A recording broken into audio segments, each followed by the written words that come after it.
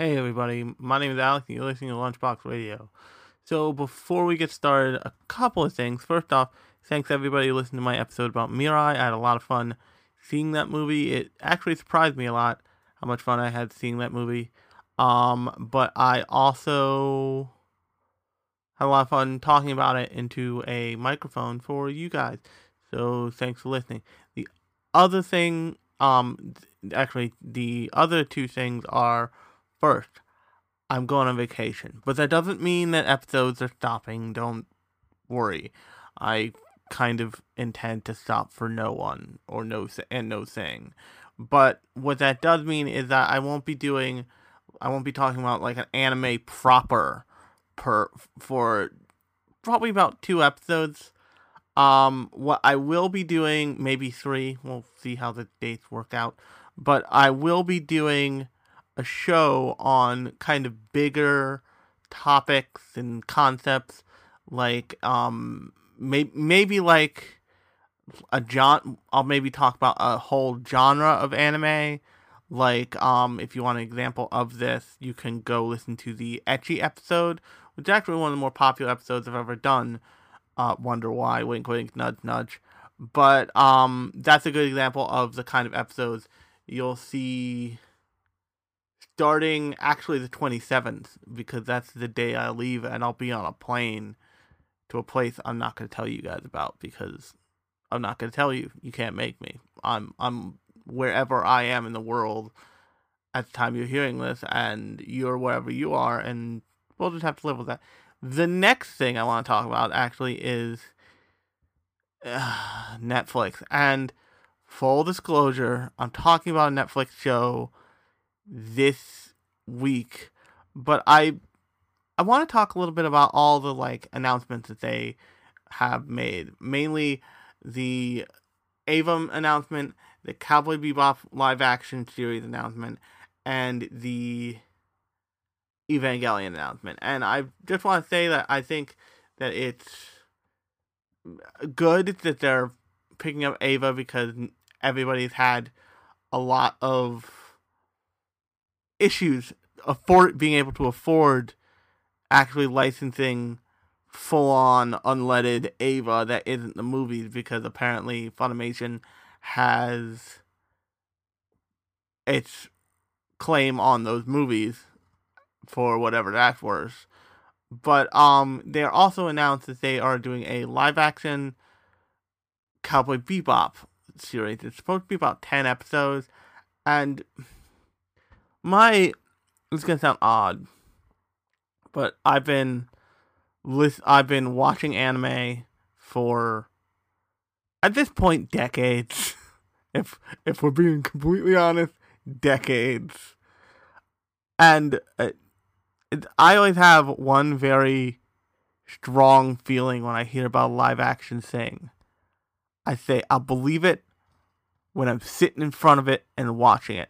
Now, things like I've talked about Battle Angel Alita, the Alita Battle Angel, which is James Cameron's kind of pet project that he's had for decades actually, and been trying to get made, and he's finally making it, and it's gonna come out in theaters. I forget when, but it's coming out, and that's a different thing that has a release date on it, and it's like, hey, we're doing this.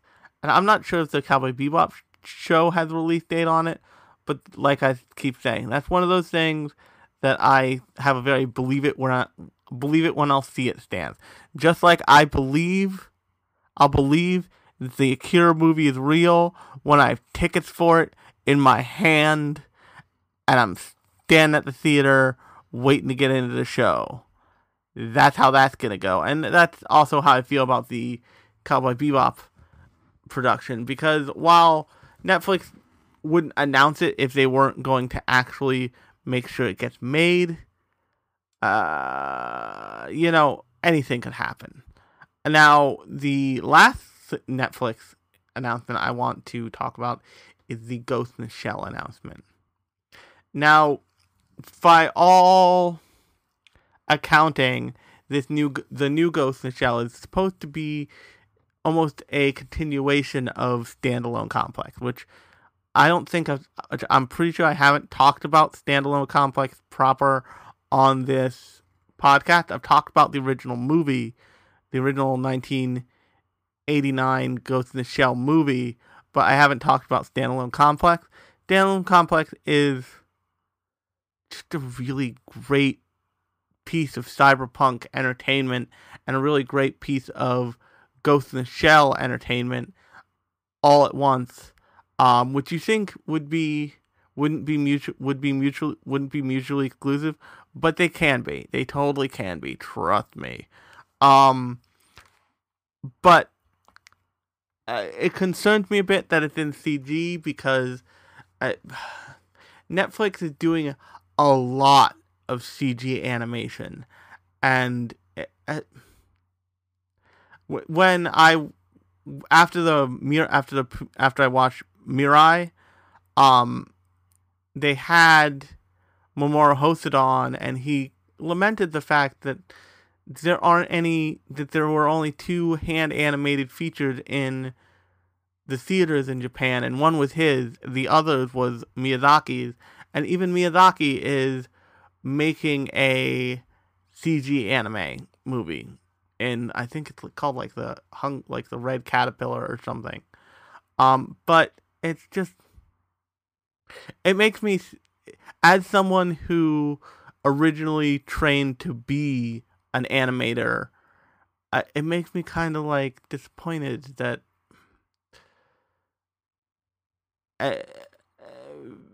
it takes so much for people to see the value in hand animation because it costs so much, and it does cost a lot. If you haven't seen Shirobako, eventually I will talk about that show on this show, but that will probably be a weird episode because I'll have to like dive into industry stuff, which, if you noticed, I don't do much on this particular podcast because while I think there's value to it, I like to present the shows I'm talking about in less of a dissecty way, if that makes any sense. I like to talk about the feels of the show and the intent of the show, not necessarily the like here's who the head animator was, here's who did all the keyframes, all that stuff.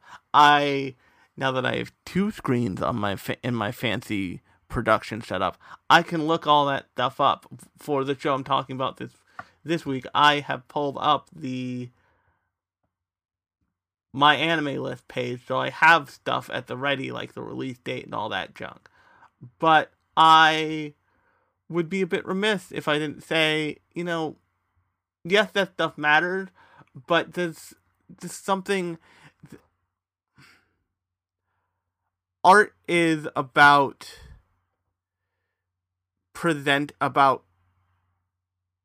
creating art is the act of presenting something and then giving it to an audience, be it that dance, be it that film, be it that photography, be it that music.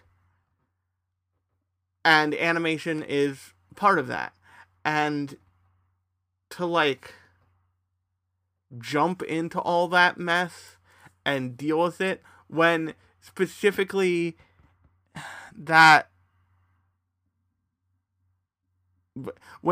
and let that raise or lower the profile of a show on its own, I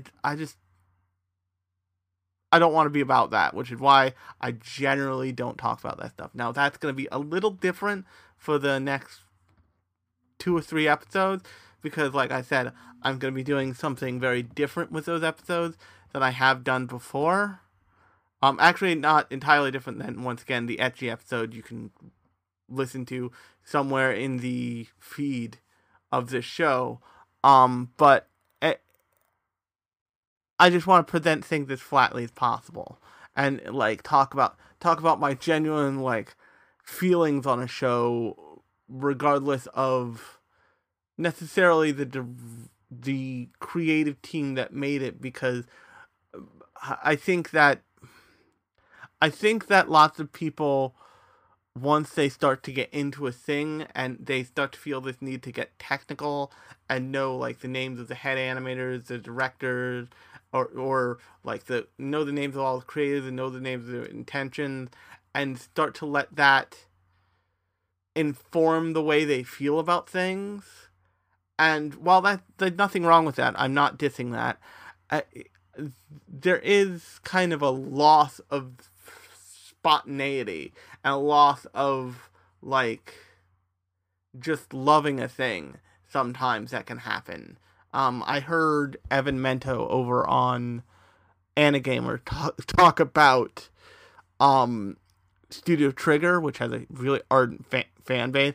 I've talked about some of their shows on this podcast. Namely, I talked about Kidniver and one other show. But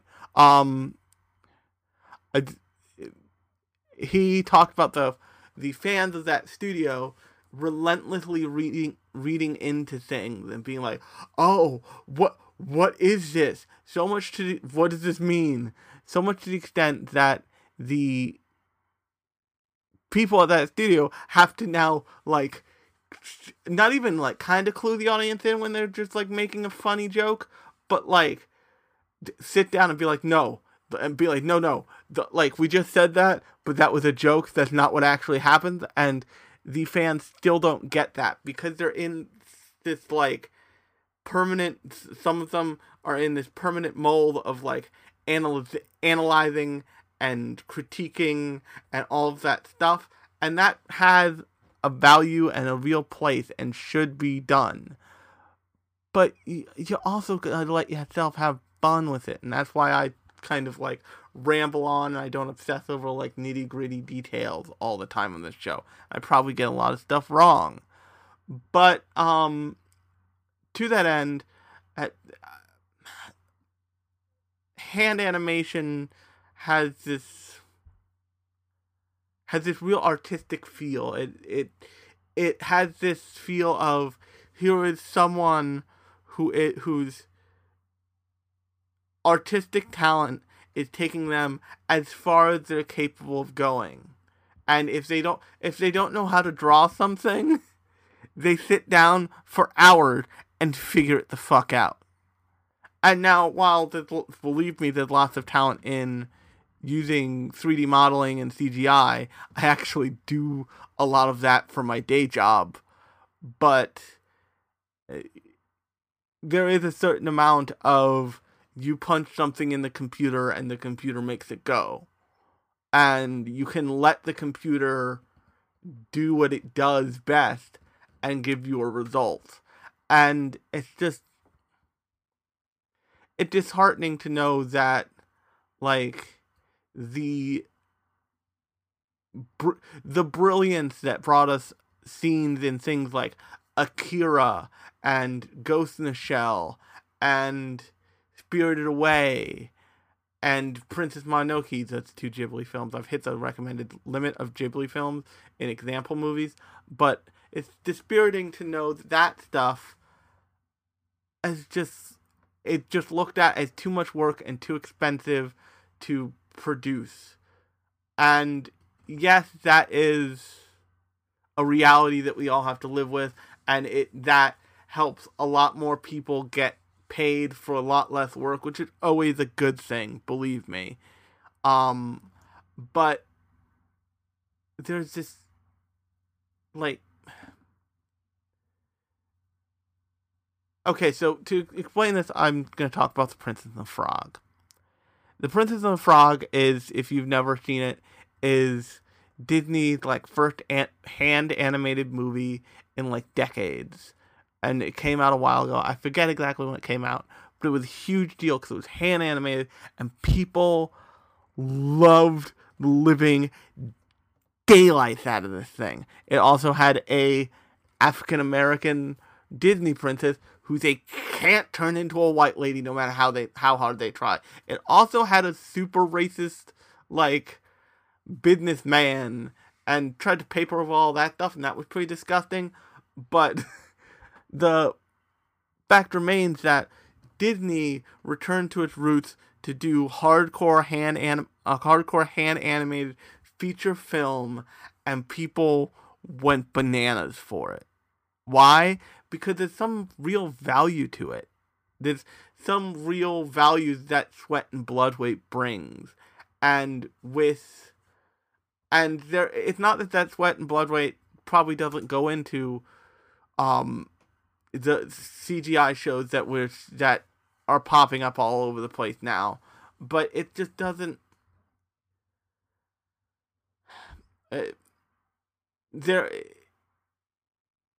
It's gonna take time for that stuff to be as expressive as hand animation, because hand animation is now a product of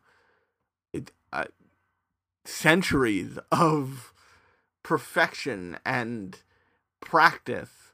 They say in like the business world that it takes 10,000 hours to be a master at something.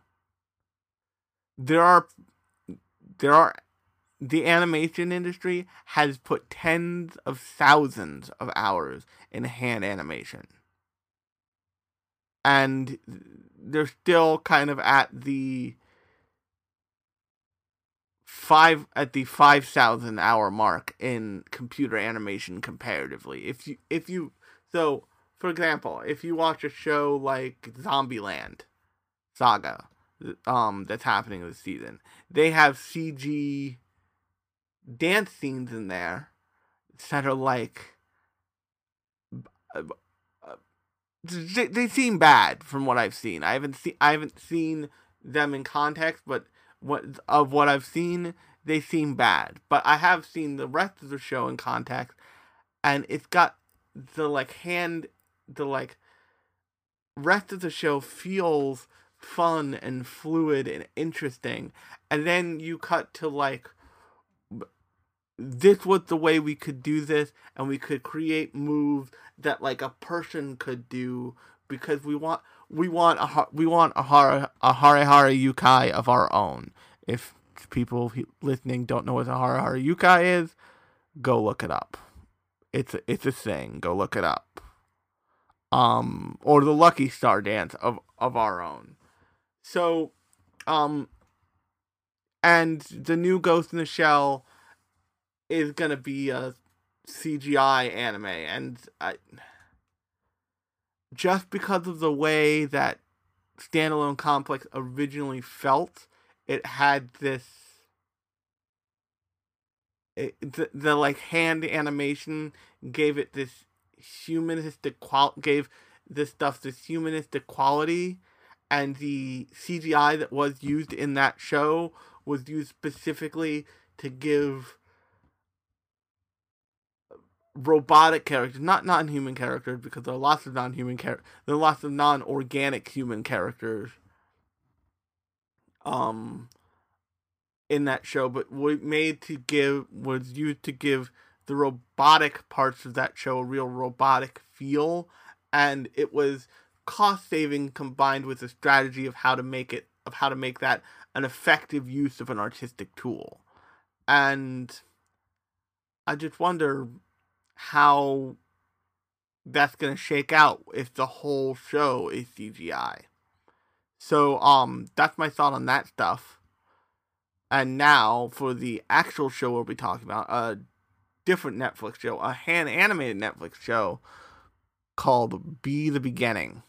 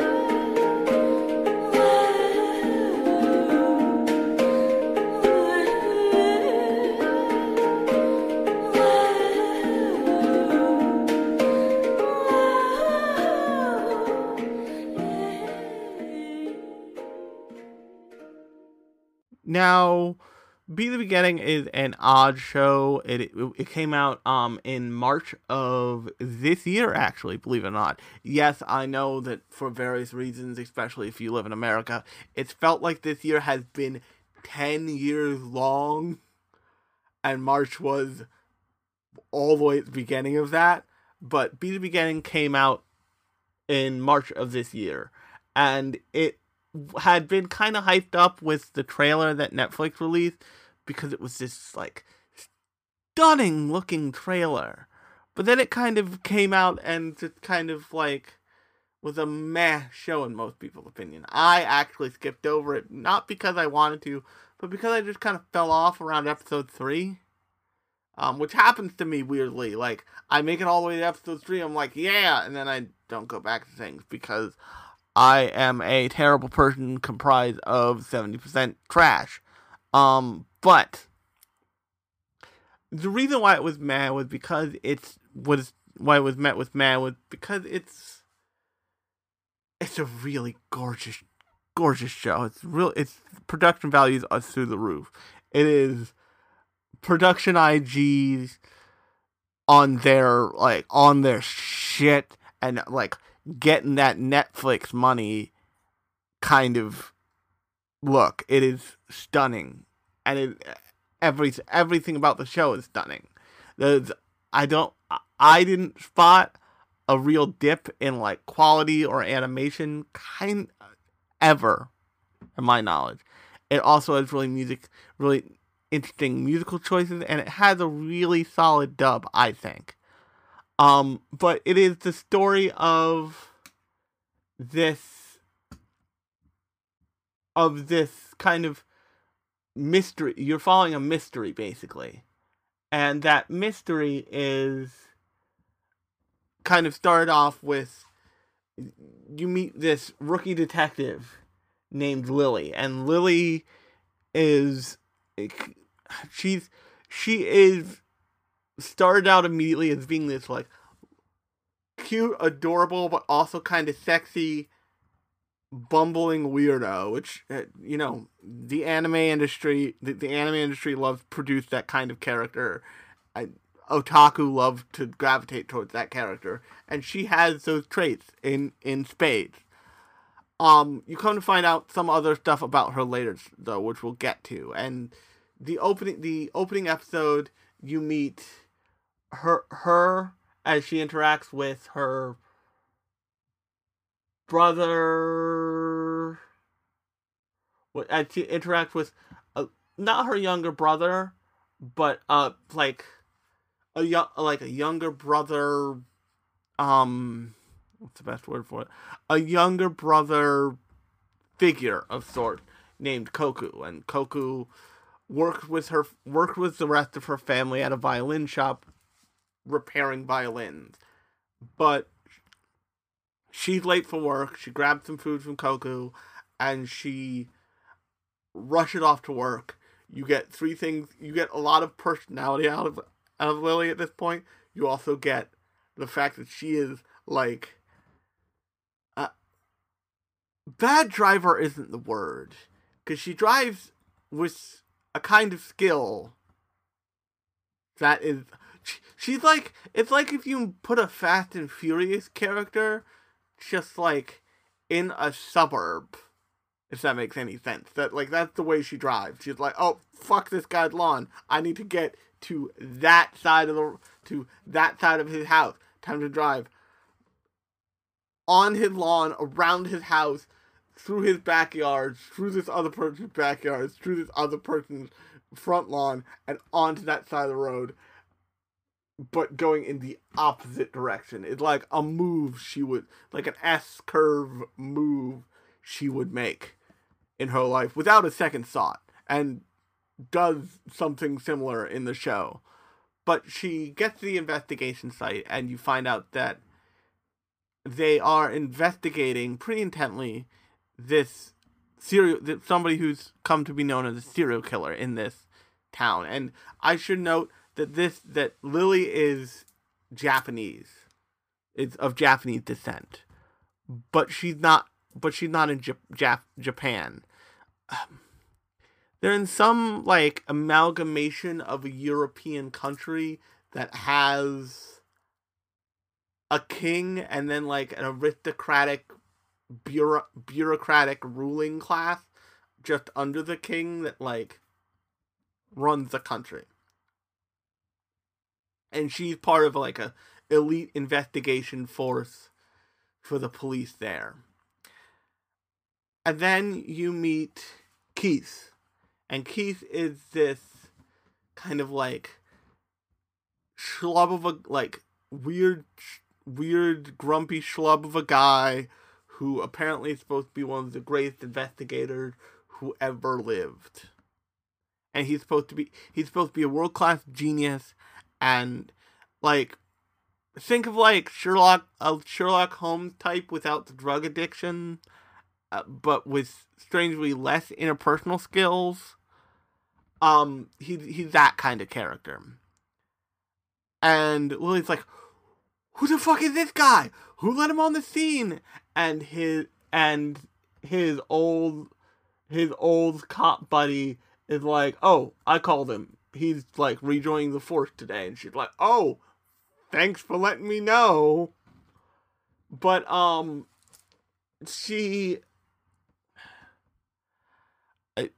so Keith is helping them investigate like this serial killer who they're calling Killer B. And up until maybe episode 3, Killer B is seen as this, like, the investigation of Killer B is kind of, is where you think it's going, and you're just trying to figure out how this is happening, and this is played out as a very, like, Sherlock Holmes-esque mystery. But I think actually it might be episode 5. I forget what episode it is, but early on, they introduce the supernatural element, in that Killer B is some sort of magical being who can turn his right arm into like a blade from like just below the elbow down, becomes a full-on like blade, and then he could turn it back into his arm and hand, into his forearm and hand. But he's doing battle with some shady organization that is like trying to upend not only the world, but trying to upend something. No one's quite sure what that is, but they realize pretty quickly that it involves a lot of like fucked up murder and crime. And at some point, one of the characters, a side character by the name of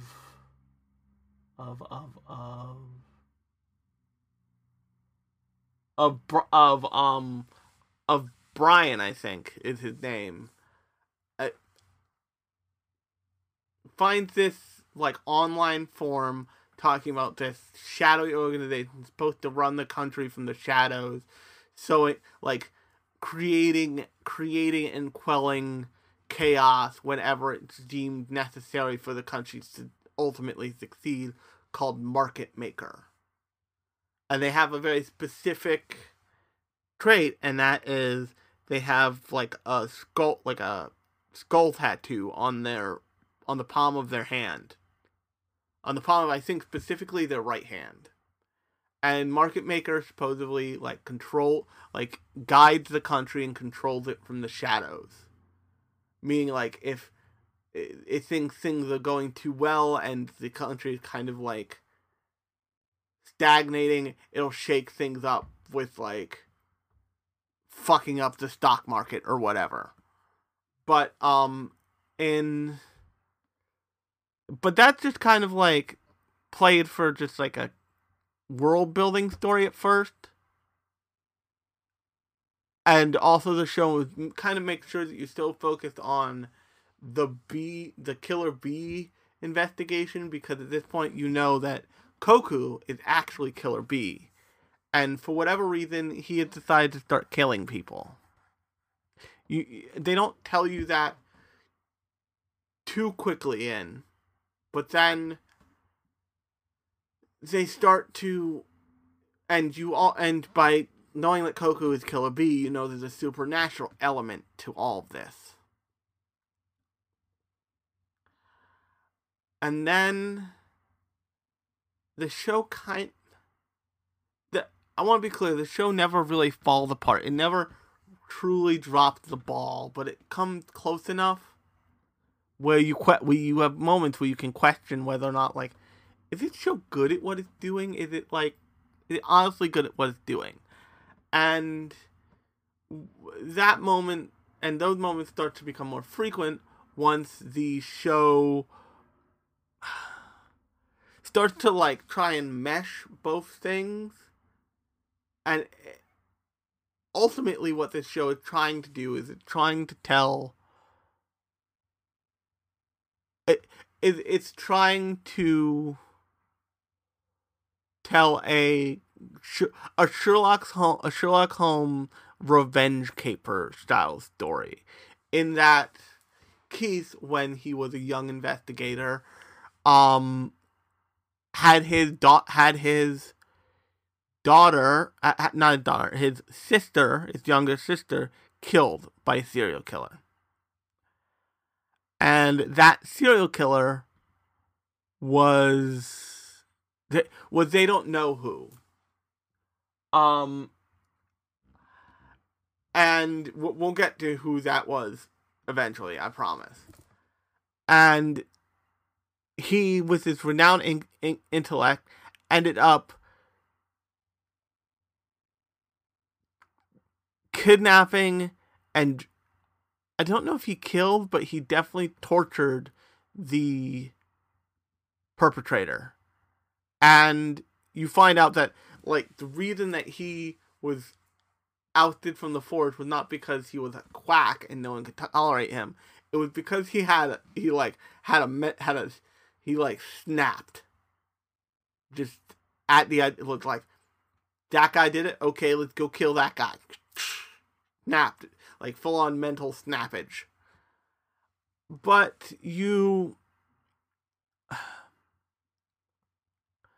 everyone in that unit acknowledges that Keith is this, like, kind of mad genius of, like, he doesn't care what people think. He is the kind of, like, he is like a kind of Albert Einstein level genius, in a way that only really one other person in this show is. And that one other person is revealed to be Lily.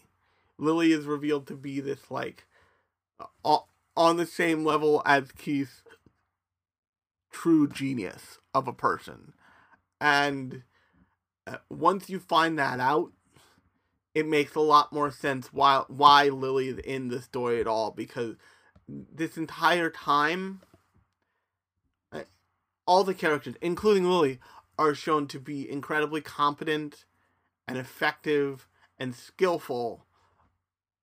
But Lily seems the least affected, to a certain extent, to a large extent, by the circumstances and the situation happening around her. And that ultimately leads people to, you, the audience, to be like, she does her job, but just barely well enough for anyone to, like, keep her employed. And then, at somewhere, I think, like, halfway through the series, they start to acknowledge, like, no, Lily's a genius. Lily's a fucking eccentric, awesome genius who can, like, solve math portraits and shit, which is a thing in this show. This thing has equation murals and stuff, which is wild. But the thing you come to find out is that Keith Flick, Cosima Flick, also known as Keith, or Keith Flick is what most people call him, has been a genius since he was a child. And this whole situation happening with Market Maker and these like mythical like gods and demi-humans and all this other stuff was kind of kicked off by him. Because as a child, he solved this like this he solved this stone tablet riddle, this giant stone tablet that contains all this insane information, and no one could crack it, but he eventually did. And that led to the creation of Koku and of Yuna, who are these like two like god characters in this show. Koku is also Killer Bee. But what you come to find out is that Killer Bee is not. The reason why they call him that is because he leaves what looks like a bee on somewhere at the scene of every crime.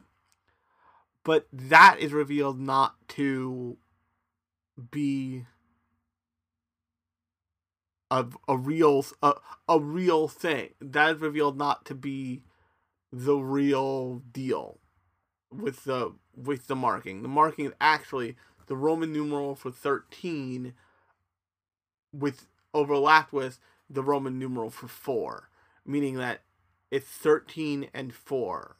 And what those correlate to is 13 was Koku's number when he was a child, when he was like a synthesized godchild test subject, and Yuna's number when she was the same thing.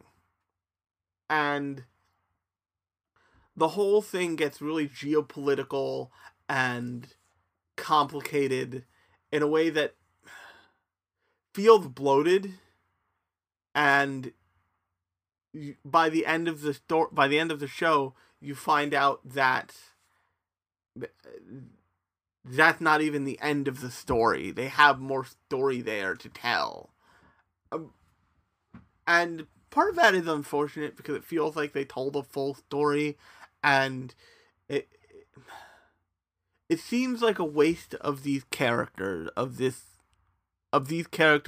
this setting, and the rules they've set up in this universe to just tell another chapter in that story when they could, in a really interesting way, have this almost like paranormal detective drama thing that comes back season after season with like a new big case that they have to solve, or a new like 3 cases that they have to solve, where they have to use all these bits and pieces of everything to like break down a Rubik's Cube of mystery, which would be a really interesting thing. Now, I'm interested to see what they do with the second season, because they're bringing back another one of those test subjects to do another different thing, but it's just interesting to me that they're continuing that and not telling, and not using all these parts to tell a different story. But you come to find out that the person who kicked off the kind of culling of all the other test subject kids is none other than Keith's friend, a doctor who works for the cops, who is also the serial killer who killed his sister, a guy named Gilbert. And Gilbert is seen to be a righteous sociopath and psychopath. And he has like split personalities and all this other crazy shit going on with him. And they set up this, at this point, at a point at the end of the show, they set up this diverging path where Keith is going down this path to deal with Gilbert, and Koku is going down this path to deal with this character, I forget his name, the kind of like big bad character of the show, who just kind of like I'm gonna see if I can find his name here. But anyway, so this character is kind of aiming to become the new god of the world by killing Koku and also Yuna and just like assuming the mantle, if you will. And the problem here is that they take the two pieces of the show that make the show intermingle and be interesting, and they separate them out, and it's almost like they're hoping that they'll both be as interesting by themselves when they can't. And don't get me wrong, I really like the show. I thought it was really interesting. But they separate out this murder mystery part where you have this ultra fascinating like running down of the bad guy, of the killer, into like a dark old mystery house, and where he plays projector footage of why he did it and like his motivations and all this shit. And you have some really heart-wrenching drama there. But then on the other end of the spectrum, you have this almost Bleach-esque power struggle that's dealing with, but the ideas that it's dealing with are derided from a character in the high dramatic, high tension, high stakes murder mystery scenario. So it feels like those two things could have been pulled together in a way that let them both continue into the same in the same direction, and not fork off and then rejoin at the end, which is what happens. And I kind of wish the show had been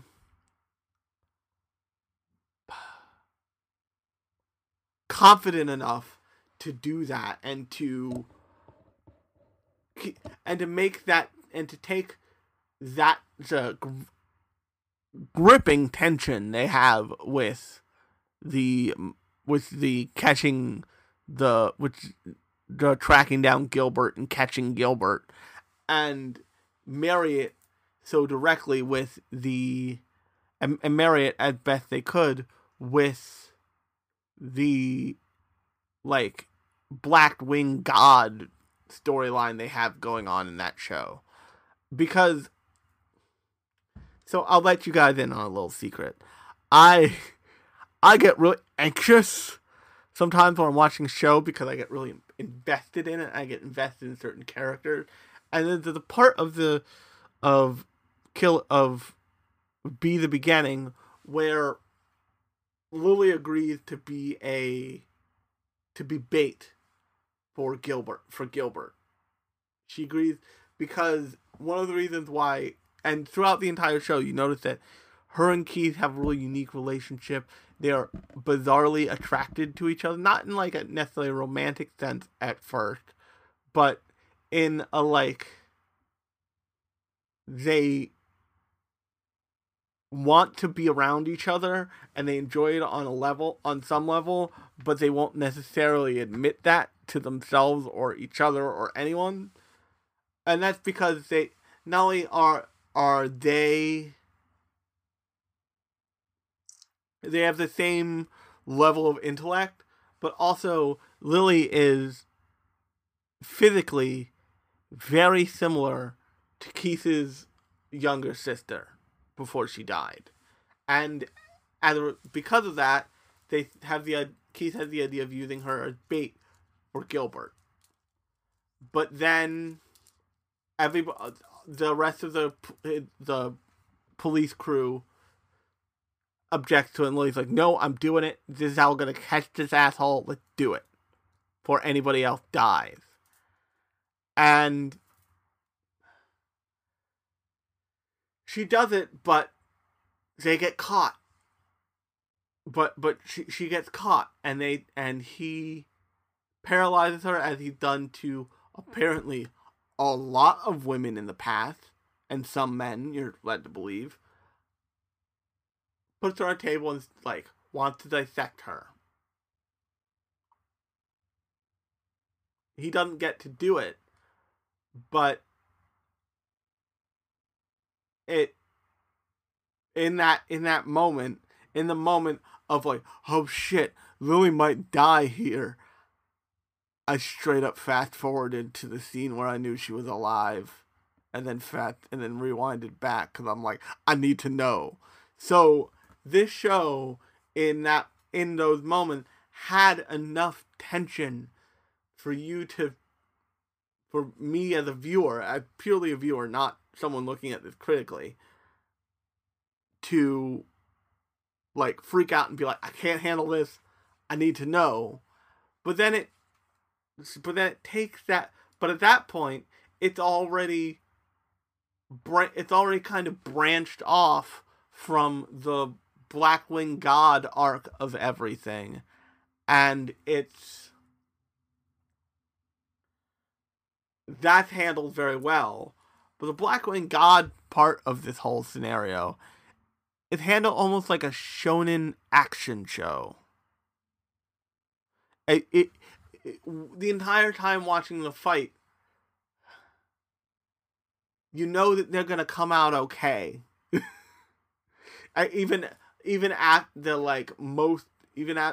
worst part of it, you know that it's gonna be fine. And that's a big weird deal that makes any sense, because one section of the show is like, they'll be fine, don't worry about it. The other section of the show had the balls to be like, we might fucking murder this girl. And when you look at, but it also doesn't have the kind of, at the same time,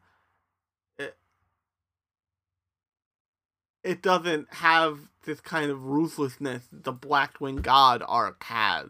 If those two things could have been married together in a closer way, I think the whole show would have felt better. And then the show wraps up, and it's like this happy thing, and then you get the like big bad last scene where you see the new bad guy, and you're like, oh, there's more of this. Okay.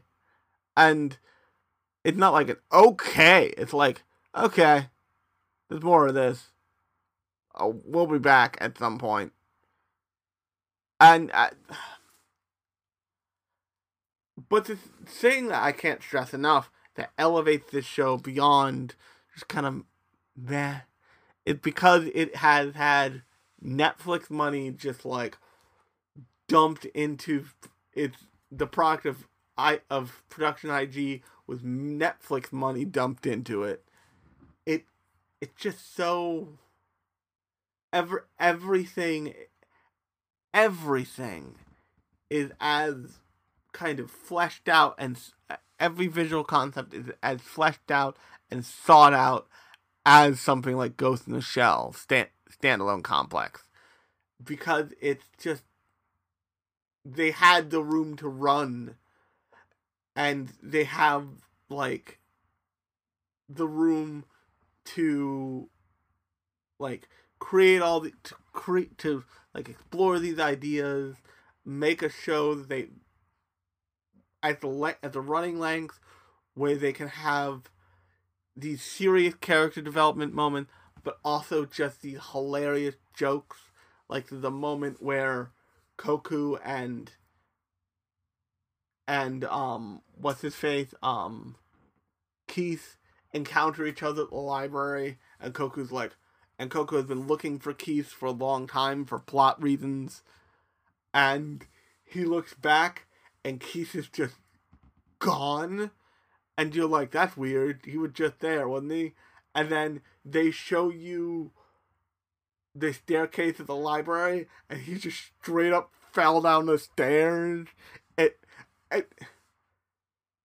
has this knack when it knows that it can afford to. It has this knack of knowing exactly how to hit comedic beats just as well as dramatic beats that give it a life to it. They give it a life that's similar to a Lupin the Third life. And there are sections of Lupin the Third that are not great. There are sections of this show that are not great. When I say sections of Lupin the Third, I mean like whole parts of Lupin the Third, which technically means whole seasons of Lupin the Third are just like, not great. But the chunk, not okay. But because it was given enough room to run, all that stuff can exist in the same show, and it still feels like it's in a good place. But that's actually,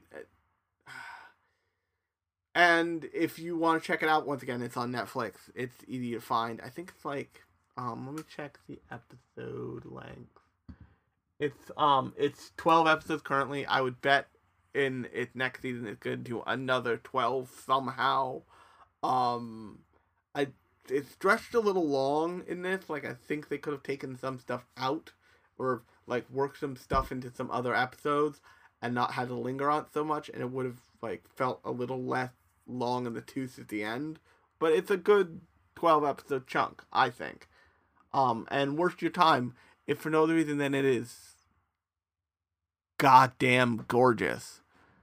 But on that note, I've been Alex, and you've been listening to Lunchbox Radio. And if you like this podcast, I would highly suggest telling your friends about it. Tell your friend, tell your family. I will have stuff for you to listen to over the holidays.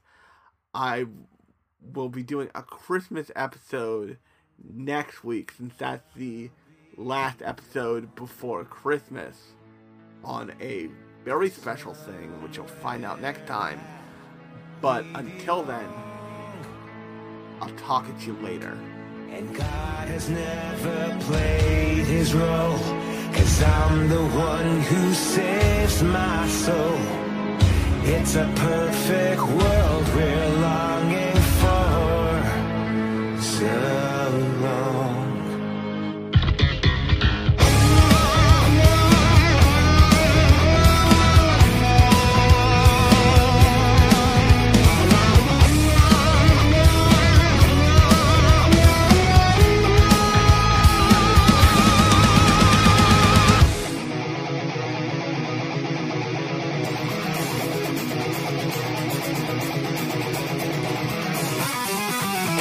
Shatter